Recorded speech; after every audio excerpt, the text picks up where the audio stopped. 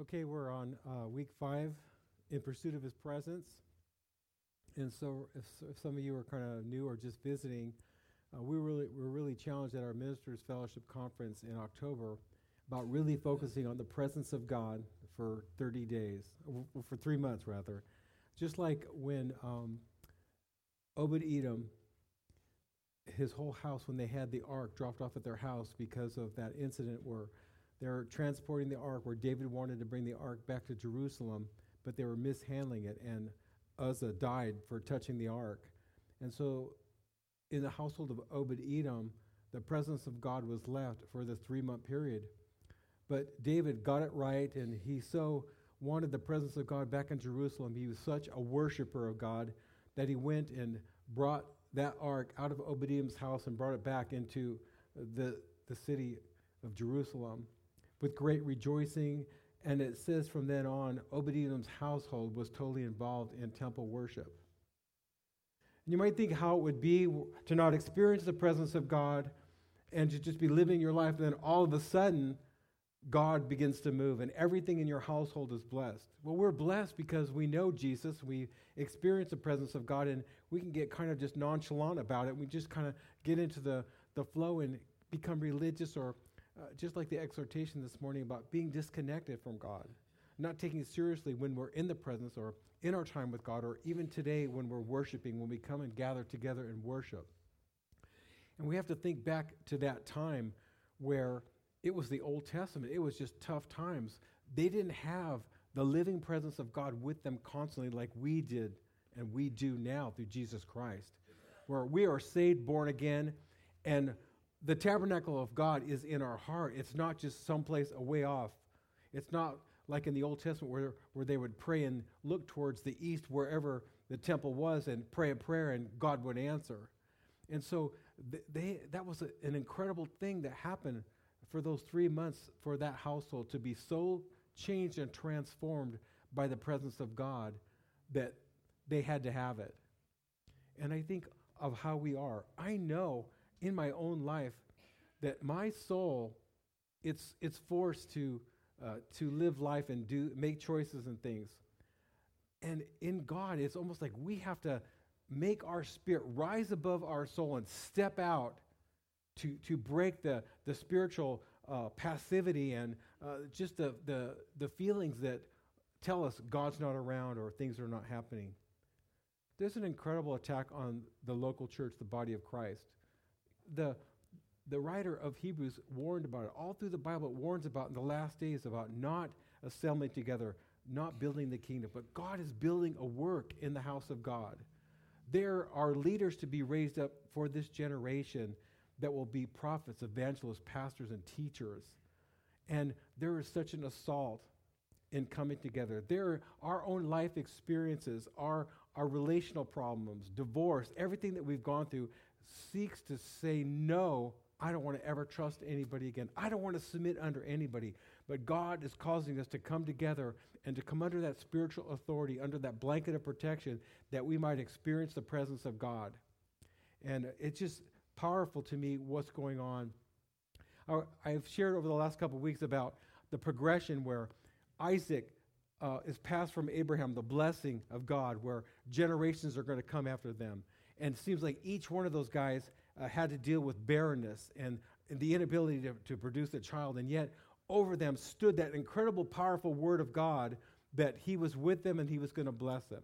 Also, last week we were talking about in pursuit of his presence, that the promise of God's presence is in all of the Old Testament scriptures and carries on into the New Testament. It's a constant echo to us who live in a world that's really not seen spiritually, that God is with us and he promises he'll never leave us or forsake us. And so we see, like in Genesis, where Jacob is told by Isaac in Genesis 28:5 to go, get off on your own, get away from me into a land that God is going to bless you in. And I was talking a couple weeks ago how God pushed him out. His father pushed him out so that he could experience God. And we read that, he has that vision of dreams coming to him, and he sees that ladder between him and heaven, and he starts experiencing the presence of God for himself. But he starts moving into the prophetic destiny that God had for him. and that individual relationship that was powerful to him because God was real to him, and he was taking responsible for his life, and he was going to be an influence through the kingdom of God for other people. And we see him in that struggle for Rachel to have children, where he starts having children through all the maids and people around them. But God's chosen desire was for him to have children, and that blessing was what God wanted him to have. And so it's interesting to read how Jacob begins to have this relationship with God, and he hears God, and he's going through all kinds of conflicts, and his kids are causing problems as they're moving into the land, and they're occupying territory, and there's constant things that are coming his way, but the presence of God does not stop or hinder. And even in difficulties, the presence of God is with him. Then his son Joseph is sold. His favorite son is sold as a slave, and he's in bondage in Egypt, and God causes him to rise out of this place of even being in prison and falsely accused, and yet God declares to him that I am with you. I'm constantly with you. And Jacob is there grieving for Joseph, and now, there's a desire for more food because there's famine, and so they have to send back to Egypt, and Joseph is waiting. And he requested that Benjamin, the youngest son, come again and be an example or be a witness that the brothers were not lying, that they had another son at home. And Jacob's heart is breaking because he does not want to lose his son Benjamin, and so he lets him go. And so we see the heart of a father who doesn't know that his son Joseph is alive, and yet he's believing in a God, and yet his heart is breaking because life is not being figured out, and he can't understand what God's doing. But there's an incredible verse in Genesis 46, and it's the first couple of verses, and it's about finally when Joseph reveals himself to his brothers, and Pharaoh sends chariots and carts and stuff to bring all of Joseph's family in, to bring Jacob out to be with them in Goshen and to be in the area of Egypt, that Jacob finds out that his son is alive. And it's interesting in this thing again where he's starting to journey back to go to be with his son. And again, he has another visitation. This is Genesis 46, starting with verse 1. So Israel took his journey with all that he had and came to Beersheba and offered sacrifices to the God of his father Isaac. Again, he's offering sacrifices. He's offering something that maybe he doesn't feel like, or he has deep in his heart wounds of the years of the loss of his son, and he has that ache, and yet there's something inside of him, a deep faith that has been established, even through all the opposition, that God is a good God. And then God spoke to Israel. Remember that Jacob got his name changed to Israel, contender with God. Then God spoke to Israel in the visions of the night, and he said, Jacob, Jacob. And he said, here I am. So he said, I am God, the God of your father. Do not fear to go down to Egypt, for I will make of you a great nation there. And I will go down with you to Egypt, and I will be also surely to bring you up again, and Joseph will put his hand on your eyes. And so Jacob rises up and he goes back to that land where, it's a foreign land, it's a different place, but God promises again to be with him. It is our desire as we're seeking God and really focusing on the presence of God for the next couple of months, that we keep encountering the presence of God, that we keep seeking God for ourselves, that we keep seeing different dimensions and we have different encounters with the presence of the living God, so that our religious experience is not religious, but it's experiential. Our key verse today, I've already said it when I opened the service, is Psalms 104. Enter into his gates with thanksgiving and into his courts with praise. Be thankful to him and bless his name. How often we don't feel like praising God, how often our circumstances echo in our ears everything that would keep us from wanting to praise, everything that would keep us from wanting to identify with God and to believe and hope in the promises that he's given to us. But yet this verse echoes to us again about giving thanks, keeping that attitude and heart of praise going and blessing God.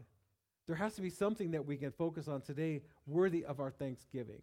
We're breathing. We're still alive. That could be one thing. There's a guy who works in the back at the RV place, and he comes in not every day, but sometimes. And he's an old-timer. And he always tells me every day when he shakes my hand and he says hi to me, he goes, well, we're still alive. That's something to be thankful for. You know, in the back in the old days, remember, the presence of God was inside the ark, inside behind the curtain in the Holy of Holies. And so they had to go through the gates first. So how this is written is kind of addressing the Old Testament believers.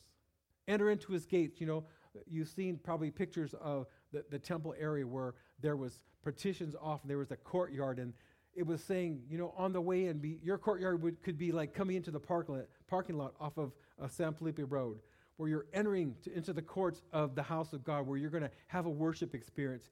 And so you come in thanking God. You come in thanking Jesus. Lord, I thank you for what you're going to do today. Lord, I thank you that there's an expectancy I have that I'm going to meet with you, because you're a God who promises that you would never leave me or forsake me. But I'm coming in today, Lord, because I've been affected by atmospheres. I have real problems and situations. I have promises I'm waiting for you to fulfill. But Lord, I'm coming in to bless your holy name. I'm coming in to give thanks to you, Lord. Say, praise your name, Jesus. Thank you that everything is bad in my life. I can't see the promises, but I have salvation in you, Jesus. I have eternal life and a promise in you, Jesus. I promise from you that you'll never leave me or forsake me. Lord, I have promised from you that even in the midst of what I'm facing and as I'm waiting for the answers to prayer, that you're doing something. Lord, when I'm in tests and trials, you're testing my faith. You're deepening my walk with you, but I'm going to hang on.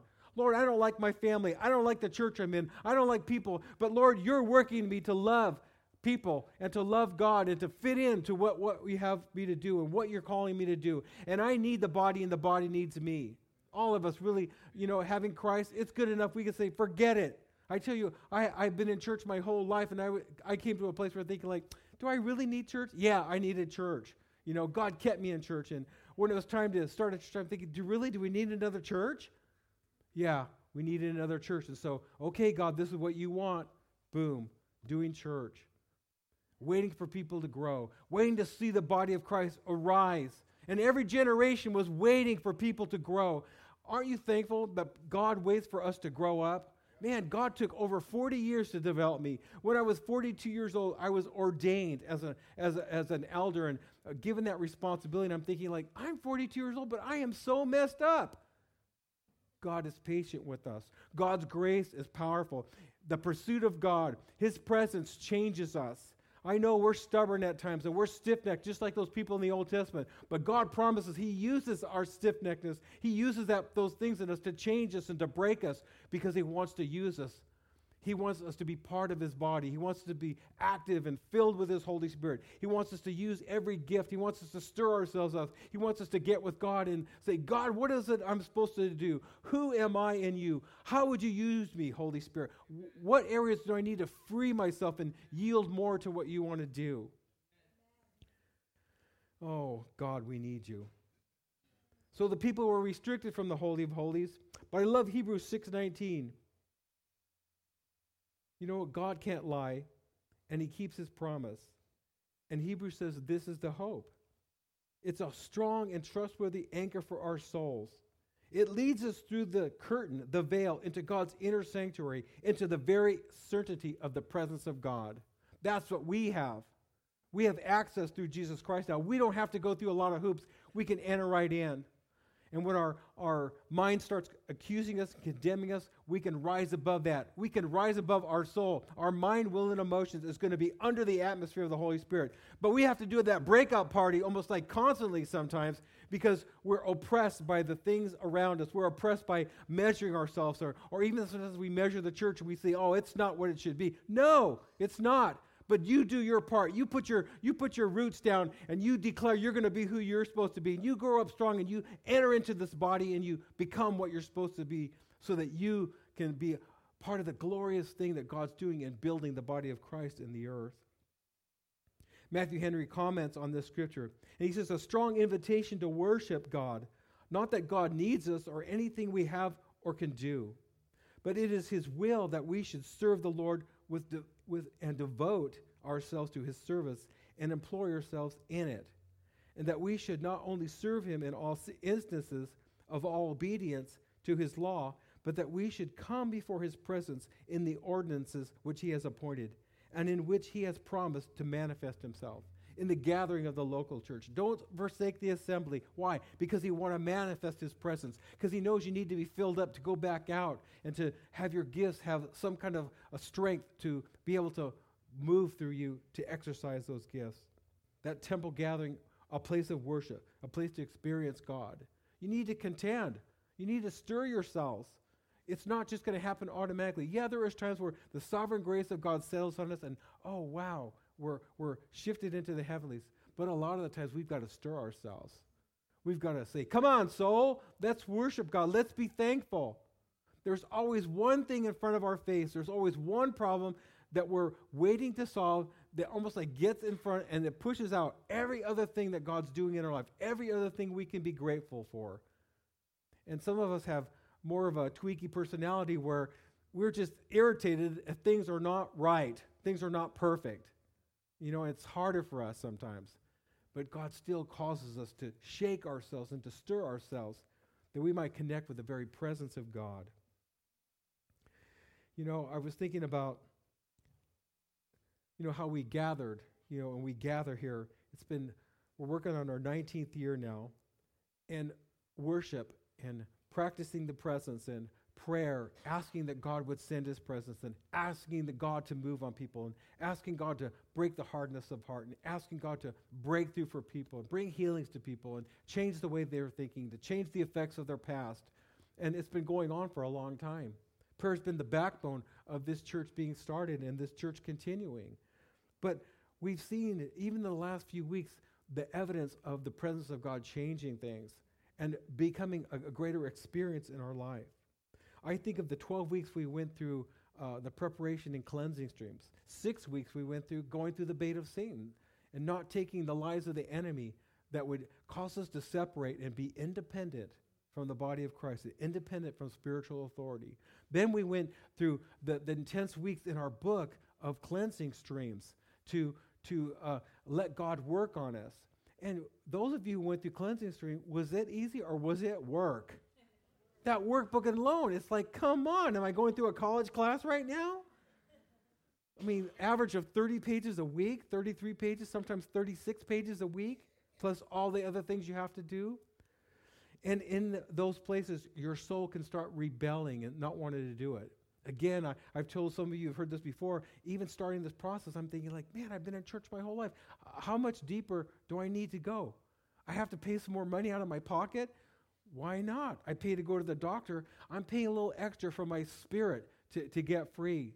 And as soon as we started, my attitude changed, and I thought like, okay, this is good. I loved Jerry Murmas, what he shared this week about, he had an opportunity to go to cleansing streams for that Saturday, our big blowout day. And he said, what he took away, I knew God wanted me to be there. Man, that is enough. Those of us who've been pastors or been in church to know that God wants us with his people, going through something where it's another opportunity to experience his presence. It's almost like we have this attitude, if we've experienced something, we don't need any more. But God is constantly doing new things. He's constantly causing us to be in places where there's familiar, because he's always doing something that we don't understand. He's always doing things deep inside of our spirit that we can't recognize. And yet, if we don't become a participant, if we're not putting in that watering ourselves, watering our spirit, we are not going to be ready for when presence comes in that greater manifestation, for when that deeper work of God happens in our life. I love the stories. How many love the stories of people, of things they shared on Wednesday about what happened to them in cleansing stream? Oh my. Some of these people who shared, we have worked with them for years, and sometimes we wonder, how do they keep hanging in there? Because things that they've been wanting to change in areas they're sincerely asking God to break over them have not been changing. And as a pastor, I tell you, it can be a little frustrating to me. Come on, God, these people are here. They want to get healed. They want transformation. They want to move out of the things that have affected them from the past. Why is it taking so long? I cannot give you the answer. But time is no issue with God. We're the only ones that time is affected we stand inside of time, but God's outside of time, and time doesn't have any meaning to him. He's working for a purpose. And I don't understand why it happens, but why all of a sudden, boom, people had major breakthroughs from things that they have been asking for and waiting for years. I am so glad that they hung in here. I'm so glad they waited. And this is why the body of Christ is here. This is why there's local churches.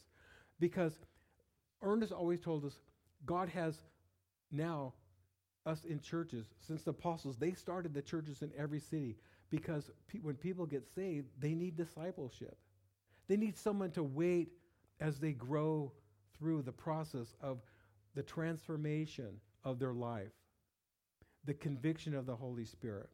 The work of being conformed into the image of Christ is an ongoing lifetime work. How many have been going through it for a number of years? You've been being transformed and you're in the local church? Yeah. Hey, I went through some time in my life. I thought, maybe I can get out of the local church. In my 20s, for 6 months, I got out of the local church. And then I was under such conviction. I got back under. Ernest was my covering. I stayed there, and God kept working. Little did I know he was going to do what he was going to do in my life. He was going to push me out. But when we let God do what he wants to do, when we stay under that spiritual covering and spiritual authority, you are going to accomplish what God has for your life. You are going to be the person God wants you to be. God works through authority. We're living in an anti-God, anti-authority society. And you could see it on the news. That you see all the disrespect from the police all the way up to the president. There is such a disrespect for authority. Nobody wants anybody to tell them what to do. That is a rebellious attitude, and it triggers in our old nature. And Satan would so love to keep us, it's just you and God. If you have an attitude, it's just you and God, I would check myself, because you're in a vulnerable place. You're vulnerable to falling. Let me read you this exhortation that I just wrote down right before service. 1 Corinthians 10, 1-5. Paul wrote saying, "For I do not want you to be ignorant of the fact, brothers and sisters, that our ancestors were all under the cloud, and they all passed through the sea." The cloud that Israel experienced was the cloud of the authority and power of the Holy Spirit of God that was over them. It was the cloud that during the day in the desert, it gave them shade. It was the cloud of his presence. It was the cloud of authority. It was the cloud of peace and power. It was also a place where there was rest and peace like they had never known, because they had been in bondage and their generations before them had been in bondage. But there was an incredible peace that remained upon them. But it was all of Israel. Notice it keeps saying all. They all. And Paul is reminding us because we're connected with them. But we have it even greater because of Jesus Christ. All passed through the Red Sea. That was the deliverance from the bondage of Egypt. When we come to Christ, we pass through by the blood of Jesus. We pass through our sin nature. The blood of Jesus cleanses us from all sin. And we go through that. All of us go through that we might have a relationship with a living God, that our spirit become alive and connected so we can hear when God is talking to us, so we can align ourselves to give ourselves to times of prayer, times of worship, times of listening, times of honoring and giving God praise and glory, because we're nurturing ourselves spiritually. We're nurturing our natural man so we can come into that perfect place that God has for us. He goes on, they were all baptized into Moses in the cloud and in the sea. All of them were baptized into Moses in the cloud and the sea. Okay, they were baptized into the 10 Commandments that God gave them. Okay, this Israel, my people, this is how I want you to live. This is the tabernacle I want you to come and assemble in and worship. I want you to pray. I want you to get comfortable of being around my presence. My presence is so holy, and really the sin hasn't been paid for because Jesus hasn't come, but I want you close to me. I want you to come in close. And so they were all under this new religion that was given. But it was the only true religion. It was a God religion. It was God relating first to man on earth, coming through as the I am to Israel. They were all in that place. all of us who come to Christ, we go through baptism in water. We submit to baptism in water. And it's the most powerful church sacrament there is, because something happens when we go into the water of baptism. It's the greatest thing. Colossians 1, I love Colossians 1 because it talks about the spiritual surgery. It talks about the dynamic of the Holy Spirit that happens when we go through water baptism, that our soul and our spirit become separated.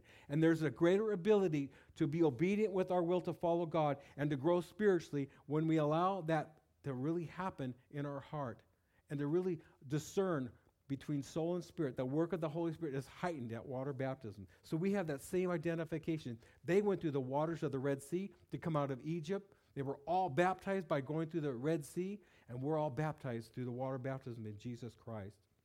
That spiritual surgery that separates us, that our new nature can begin to get profoundly big by drawing onto God, being separated so that we can really hear God and be clarified in what he's talking to us. Verse 4 says, and they all drank the same spiritual drink, for they drank from the spiritual rock that accompanied them, and that rock was Christ. Jesus supplied water to Israel.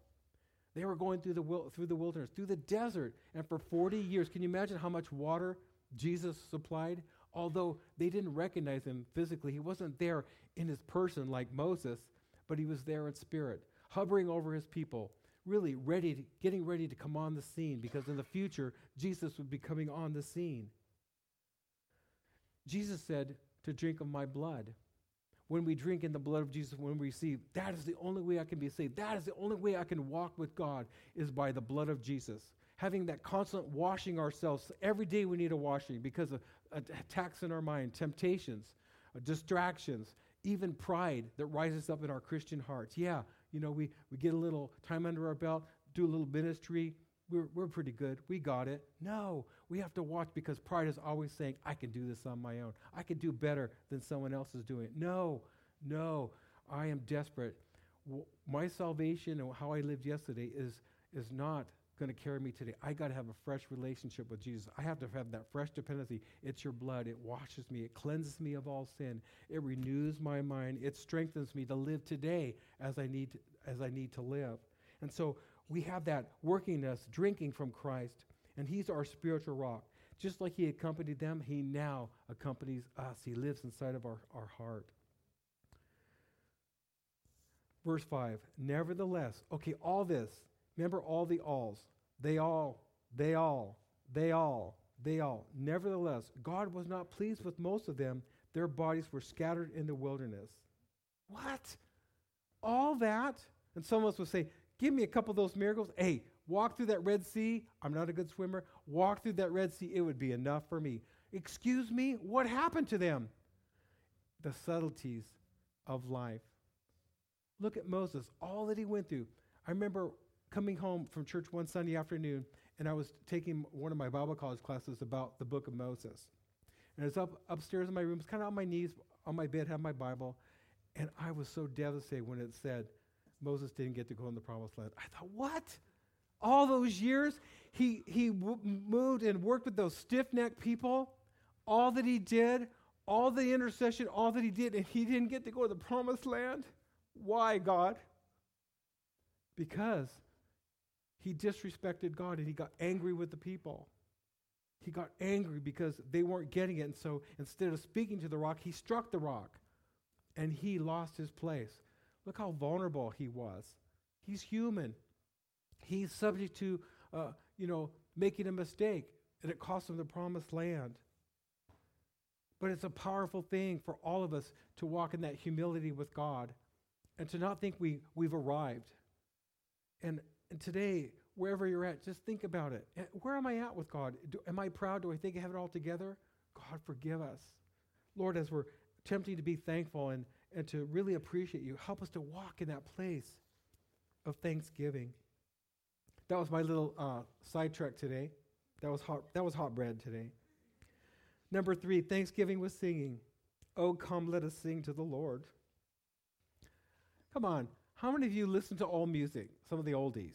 Yeah, don't you just find yourself bebopping and shaking stuff that you didn't think you could shake? And, music lifts us. Music can affect our moods. People who listen to, how many like the blues?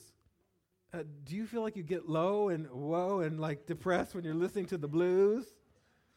You know, it shows how music can move us. And here in the Psalms, we're told, come and sing to the Lord. If you're ever feeling low, and have you ever boosted yourself out of that place by beginning to sing to the Lord? Maybe a song. I just love that new song. The atmosphere is changing now, for the Spirit of the Lord is here. I was in the front lobby just kind of dancing around today, you know. Overcome, Lord, in this place.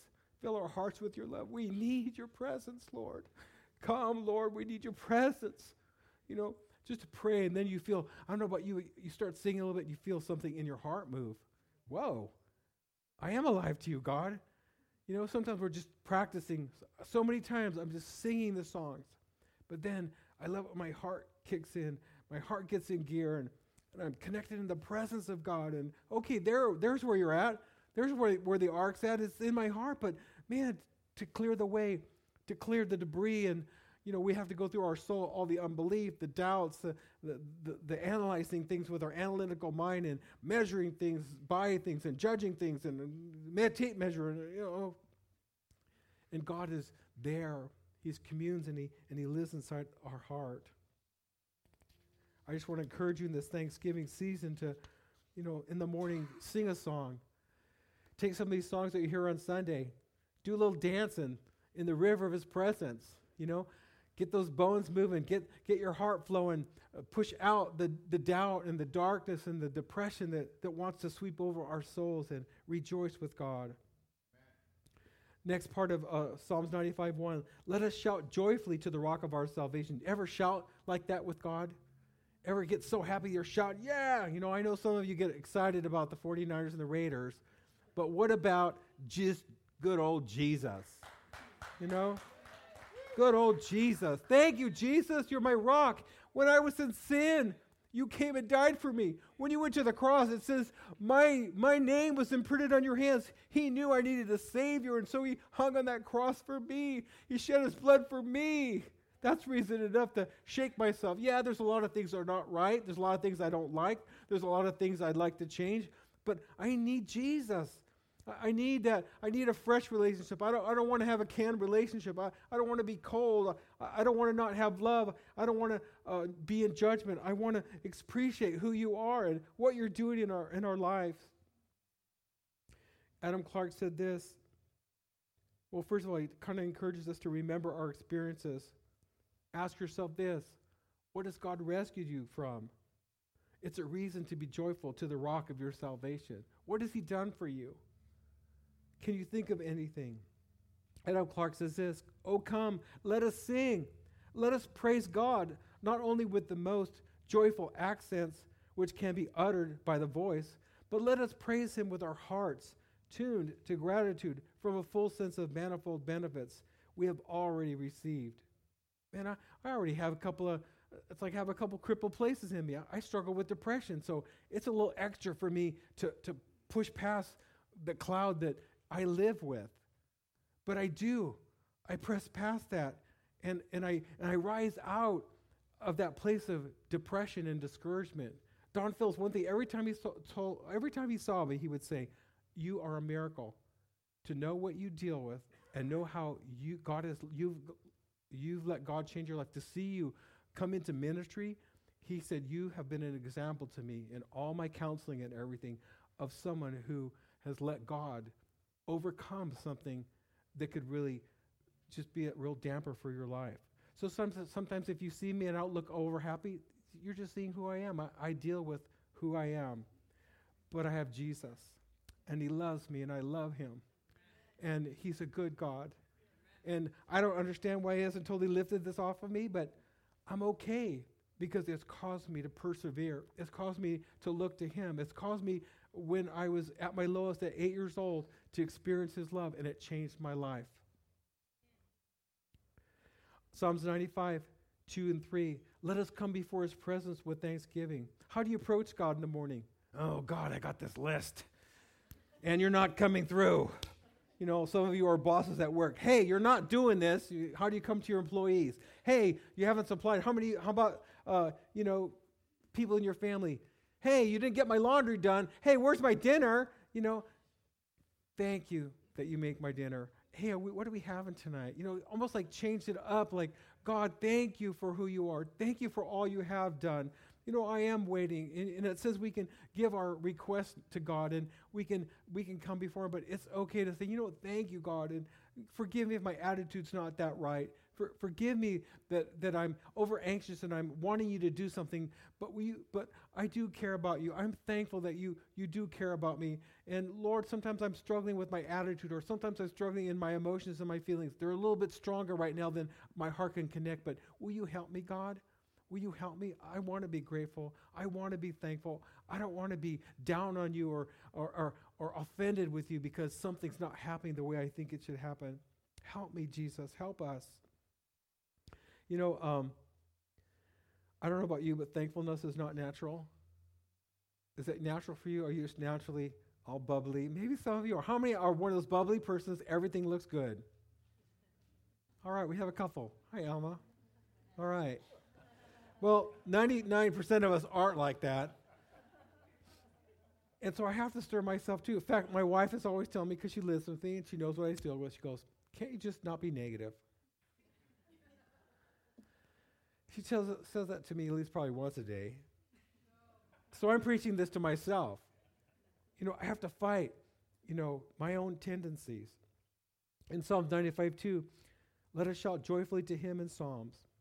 The definition of psalms are songs, something that was played on a harp or a stringed instruments. And so those of you who have musical abilities, come on, practice up, step up, Let's see your talents used in the house of God. See, that's what Obed-Edom's happened. The anointing of God was on them. And when they left to follow that ark, wait a second, you guys. I like to hear the discussions that were in that house. I don't know about you, but that thing's going to Jerusalem. I'm moving to Jerusalem. Sell the homestead. We're following the presence of God. And then to read over in Chronicles, to read as the scriptures play out, that they were doorkeepers. They were on the worship team. They were singers. They played instruments. They played harps. They played and worshiped God. There was something that was ignited in their heart that played out in their gifts and ministry, where they brought the presence of God, and they continually made the presence of God more applicable. They enhanced the presence of God because they became presence-filled, and they were experientially experiencing the presence of God, so they went into the temple. Can you imagine how the praise and worship was in the temple because of worshipers like that who said, hey, wait a second, I tasted this. This is the real deal, and I'm following it. Sing psalms. Sing those songs. Like the river we sang today. I didn't know that we were going to do the river, but we did the river. There is a river. Oh.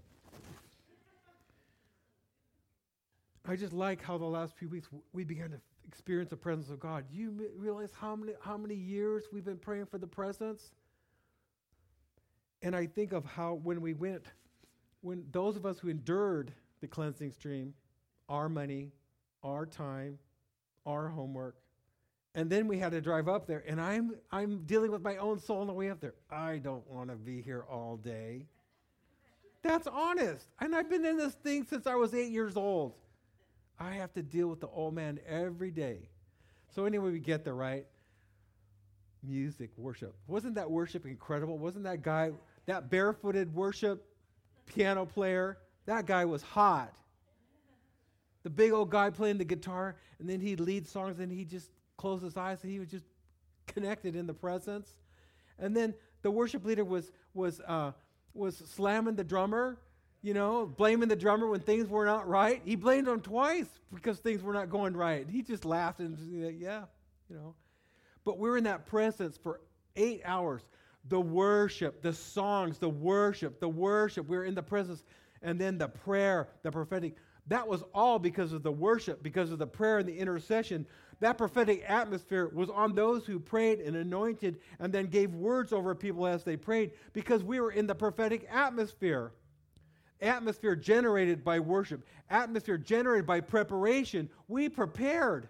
Even in those of us who are honest about being resistant about spending all day in church. Yeah, I'll give, like someone said, I gave God an hour. Check that off. Hour and a half. But as I sat there, as I switched gears, okay, I'm going to be here. Okay, here I am, God. I'm yours. And then my heart began. Just that little decision. Our will is the biggest key in connecting with God. If we tell our will, look, I am saved by Jesus Christ. I want to check out what he's got for me. I mean, he's already done the big thing, gave me eternal life. He's already paid for my sins. Excuse me, I'm going to give him a little bit more time. I'm going to give my will to him. And when we surrender our will to God, we are setting ourselves up to keep hearing from him, getting revelation, and connecting with the presence of God. And that's what happened constantly. That whole day of worship, singing, hearing that song. That's why we're doing that song about the atmosphere, because they played it all day off and on. They kept going back to it. And man, that atmosphere of his presence would come upon us.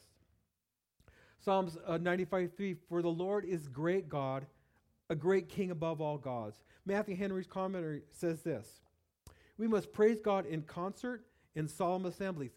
This is where that activity is. We don't have presence. We have prophetic presence because of atmosphere. People come into that mic. Altar time, all because of the presence, but because you come. You are part of the solemn assemblies. You bring Jesus with you. You bring the ark with you. When you come to church, you amplify the presence. We need you. We need you to come every time we come together. We need you prepared and ready. I believe God is we've been working and waiting for stuff. We've had different seasons of ministry and things, and we've had pruning. But what I see been happening, especially since cleansing streams and the way the atmosphere, the presence has gone, we are getting ready. We are getting ready for more work. More people coming in, more people getting saved, more people going through the process that we've been going through of sanctification, being worked on, being accountable, getting ready for heaven, because there's going to be a lot of worship up there. So we're kind of getting in the groove of being worshipers. But us worshiping now is for us to take it out there. We've got to have each other's backs, and we've got to be filled with the Spirit. We've got to honor each other as valuable in the kingdom of God. Okay, so he said, come, let us sing, let us join in singing to the Lord, not others without me, nor I alone, but others with me. Let us come together before his presence in the courts of his house, where his people are wont to attend him and to expect his manifestations of himself. Again, let's determine that we are going to expect manifestations. Let's come ready. Maybe next week when you all come, we'll only have the first 3 rows across this thing filled, because we're going to so press in because we are determined to connect in the presence of God. We don't have to sit in the back. We can sit up close because God wants to meet with us. Psalms 102, serve the Lord with gladness. You know, it's been different dropping off and working for Joe Pereira on the construction team. Just doing whatever needs to be done. He tells me to do this, measure that, get this, cut that, sweep this, sweep that, mop this, mop that. I mean, I've been just mopping the floor, thanking the Lord. Thank you, Jesus. I get to mop the floor in your house. Serving the Lord is it's a happy time. You can serve God. Whatever you have to do it as unto the Lord. You got a lousy boss, serve him with your best. You're serving the Lord. You're blessing him. The presence of God is on you. You can't bless a bad boss unless you're serving him. I mean, he's got to see Jesus in you. Even if the devil's there banging away at you through him, I tell you, the glory of God is on you, and the atmosphere on you is going to affect the atmosphere of where you're at. Chelsea, I'm going to try to do a better job. She works here. Psalm 102, come before his presence with singing. Again, approaching his presence. You need to generate the presence for you. Get in your car on your way to that long commute. You could have a 2-hour service every day. Change your attitude about it. Okay, now it's me. Practice your singing. You might have to do some auditions to be on the worship team. Develop your voice. Sing to the Lord. Keep that presence generated. You might avoid an accident. The voice of thanksgiving, Psalms 26, 7 through 9. I wash my hands in innocence. Thank you for the blood of Jesus. We can get up in the morning or when we're bombarded with thoughts or temptations, we can wash ourselves with the blood of Jesus. Lord, I just renounce that temptation. I renounce that thought. I renounce what I heard. I renounce those feelings that are trying to make me feel bad. I'm washed. I'm innocent before you by the blood of Jesus. So I will go about your altar. Again, approaching God and being clean in your heart, clean in your mind. You can approach the altar. You can approach the presence of God at your altar at home or in your car, wherever you find that place, altar. Maybe you're on a piece of equipment. You're running a machine. You got mufflers on, and no one can hear you but you. But you're approaching your altar. You're worshiping God as you're serving and working at your job. Verse 8, Lord, I have loved your habitation of your house and the place where your glory dwells. Maybe this is a place some of us need to pray today. We're going to open up the altars here right now. Maybe you don't love the house. Maybe you come once in a while, but you don't really love church. Let God deal with that attitude. God, what is keeping me from loving the house? Maybe attitudes, maybe people things. Maybe there's a person that bugs you. God, I want to get my heart right. I don't need to have an attitude to anybody.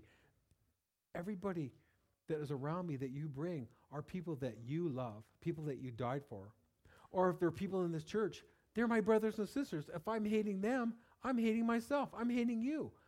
It's adjusting our attitude so that the presence of God flows. Again, like Mr. Dave Funderburg would tell you, you have to have a closed circuit for the juice to flow.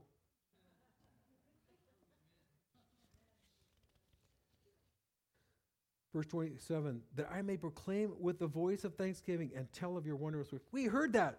We heard that Wednesday night. What an incredible night of people telling what God did for them in cleansing streams and the victories and the freedom, the new freedom that they're experiencing. Do we love his house? Psalms 107, 21 through 22. The sacrifices of thanksgiving. Oh, that man would give thanks to the Lord for his goodness and for his wonderful works to the children of men. Let them sacrifice the sacrifice of thanksgiving. Again, sometimes we have to just be downright sacrificers. I don't want to go. I don't want to do this. Lord, thank you. Thank you that I get to do this. Thank you that I have to do this. Thank you that even though I don't want to do this, thank you, Jesus. Lord, I'm sacrificing thanksgiving. I don't feel like close to you. I feel distance because I'm a little offended with you. I feel like you haven't answered the prayers the way I wanted. Thank you, Jesus. You have a plan. Lord, my life is not working out. My destiny is not working out like I wanted. Thank you, Lord. I'm going to offer a sacrifice of thanksgiving. A sacrifice is thanking God because it's saying in my heart, where we believe, I know you have the best and I know you're working for my good. Okay, we're going to stand right now. We have like 7 minutes left. We're going to open the altars. If you'd like to just come, you want to have some altar time, you want to approach the altar, praise and give thanksgiving, connect with the Father, just come here. No one's going to touch you or say anything over you. Come, you'll be by yourself. If you want personal prayer, come over here to my left. People will pray with you, pray for you, pray over your requests. You might even get a little prophetic prayer. If you need healing, come and we'll anoint you with oil. We'll pray and believe that God's going to bring healing to your body. So do whatever you need to do.